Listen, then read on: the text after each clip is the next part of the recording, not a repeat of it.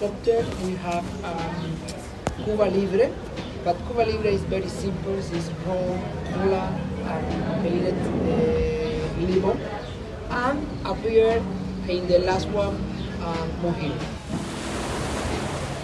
Okay, and later the bean will be ready to be roasted. Here we have roast bean toppings, so if you want to try to eat, you can do it. Please, you can smell.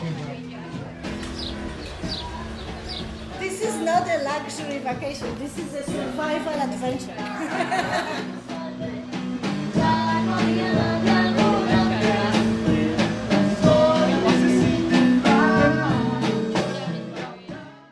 Welcome back to another episode of the Cuban Excursion. The last time you were here, we talked about a few of the many activities we got to do while we were traveling, such as shopping, riding through the Havana in classic convertible cars, exploring a tobacco farm, and snorkeling in the coral reef. In this episode, we are going to take you through the different tours and the things we learned while we were in Cuba. I mean, what would a study abroad trip be if we came back with no new scholastic information in our heads? To start off this episode, we're going to the streets of Havana, Cuba, and the San Francisco Plaza. So we're walking through the streets of Havana, the Calle de Habana. Did I use that right? Mm-hmm. And we're hearing from our tour guide about some history of Havana. And we're learning about architecture and religious history. And we're seeing a lot of statues and a lot of very beautiful buildings. Here, this plaza is called San Francisco. Yeah? So because it's the Church of St. Francis. It's a very nice breeze today. How you are super lucky. It's never like that in May. It's a blasting sun. So we are lucky for this tour. St. Francis Church, it's called, has a very good acoustic inside, and on Sundays there are often beautiful concerts. At the front of St. Francis Church, you see a very sad statue, yeah? The statue Sylvia was referring to was of a Catholic priest holding a cross, standing with a young boy wearing a loincloth. Because of this statue, a lot of the members in our group started to wonder if Catholicism was Cuba's main religion. Yeah, actually Santeria has much more followers, and it's an amazing and mysterious religion when we try to explore a little bit with the drums and dancing of Orisha. Other is Catholicism, but the real religion that unites all the Cubans is art. Cubans are obsessed about art. So whenever any artist from any country wants to put statue or piece of their art, Havana always says yes, bring it on. And that is why we have a statue from France, La Conversation by artist Etienne. That is a French artist. It's called Conversation, this statue. And right there sits Frédéric Chopin, which is a gift from Polish artists. Cubans have absolutely no idea who he is and why he sits here. But Poland very much wanted to have a Polish artist represented, the most famous musician, although his music is not quite in the style of Cubans that much. Sylvia had briefly mentioned a statue that was named Conversation. And the statue Conversation was my favorite statue of the entire trip, and we saw it on the first day of our mini tours. This was a bronze statue of two men sitting down having a conversation. Actually, that description makes it sound very underwhelming. So the two men having the conversation are in a seated position, but there are no chairs underneath them. And then they both have shoulders and a head, but there's no midsection. And they just have one arm resting on one of their legs, holding their chin up. It was crazy to me then, and even now, to try to think about how the weight is distributed in order for the statue to remain standing with what we would consider necessary parts for it to remain upright. The sculpture used just the bare minimum to let you know what was going on in the statue and allowed your mind to fill in the voids that were left out. But that's enough about the conversation statue, because I could go on and on. Let's transition to another art form, writing, and have Emily Bunn talk about our trip to the Ernest Hemingway house. Hemingway owned a home in Cuba just outside the city of Havana for 20 years.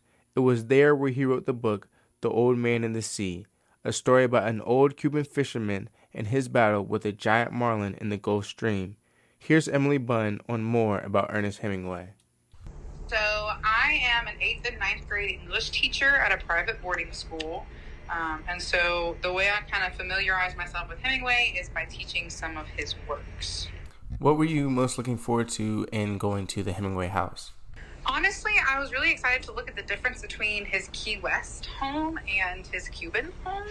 I think a lot of times people look at it and they're like, oh, he lived a lavish life. And honestly, he did for Cuba, but Key West, not so much. And as you teach and talk about Hemingway to your students, is there anything that you put together for your students about our trip to the Hemingway house in Cuba? I definitely put, it sounds really weird, but you can see pictures of it online all the time, and it's kind of everywhere. But there were little things that you had to look around the corner for, or in his shower, there were counting down days.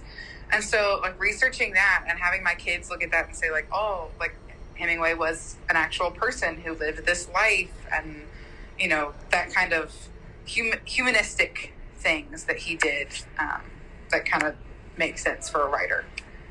And what was the best part for you about the Hemingway house? I think the best part for me was the lookout. He has a writer's lookout in a tower, and it was just absolutely inspiring, and I could see how he would gather kind of creative content writing from there. So far, we have taken you to a couple of places in and around Havana. So let's put you on the bus and bring you to Cienfuegos, where we were taken on a tour by university professor Vladimir.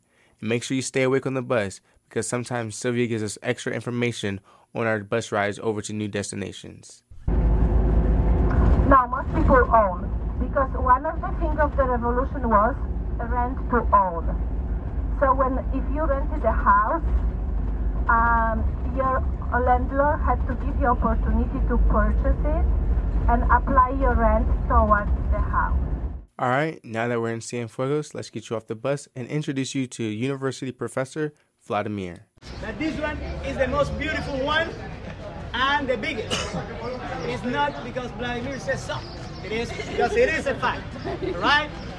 So we have the statue of Jose Marti in the middle of the square, right there. But historically speaking, we have a division in the park. In front of the statue, in this section of the park, we have the oldest section and the oldest buildings of Cienfuegos City. All right? Even this section where we are located is the foundational area of Cienfuegos City, 0 kilometers. Here we have different important buildings. Everywhere, every building related with religious, cultural, political, and only one house, the house of the founder. Jose Marti was a Cuban nationalist, poet, and martyr, considered a national hero because of his role in the liberation of his country from Spain and a symbol of Cuba's struggle for independence. Marti organized and unified the movement for Cuban independence and died on the battlefield fighting for it. All right, so here we have the cathedral, Immaculate Conception Building, Catholic Church. The city hall with the biggest dome in Cienfuegos, right? So Cienfuegos is also known as the city of the dome in Cuba. It has two flags, the national flag and the local flag. The local flag is very similar to the French flag, blue, white, and red stripe. Cienfuegos definitely looked like the city of the domes. Around 20 buildings had a dome on top of it, which was typical of a period of opulence from the late 19th century to the beginning of the 20th. Our group also met with and toured the homes and studios of artists from Cuba. One artist we met was actually the father of the lead singer of the Amigo band. Well, this series is The Birds is quite humorous series and sarcasm too. Sarcastic series too. And what I do, well, I come from all the period in my career of 7 years working more surreal kind of art. Right. So I follow a different way to get my ideas. What I do in the past was I was more introspective. I try to watch deep and I don't answer nothing. I just take the images out like a printing machine. Yeah. But with the birds, I'm already trying to say stuff that I want to.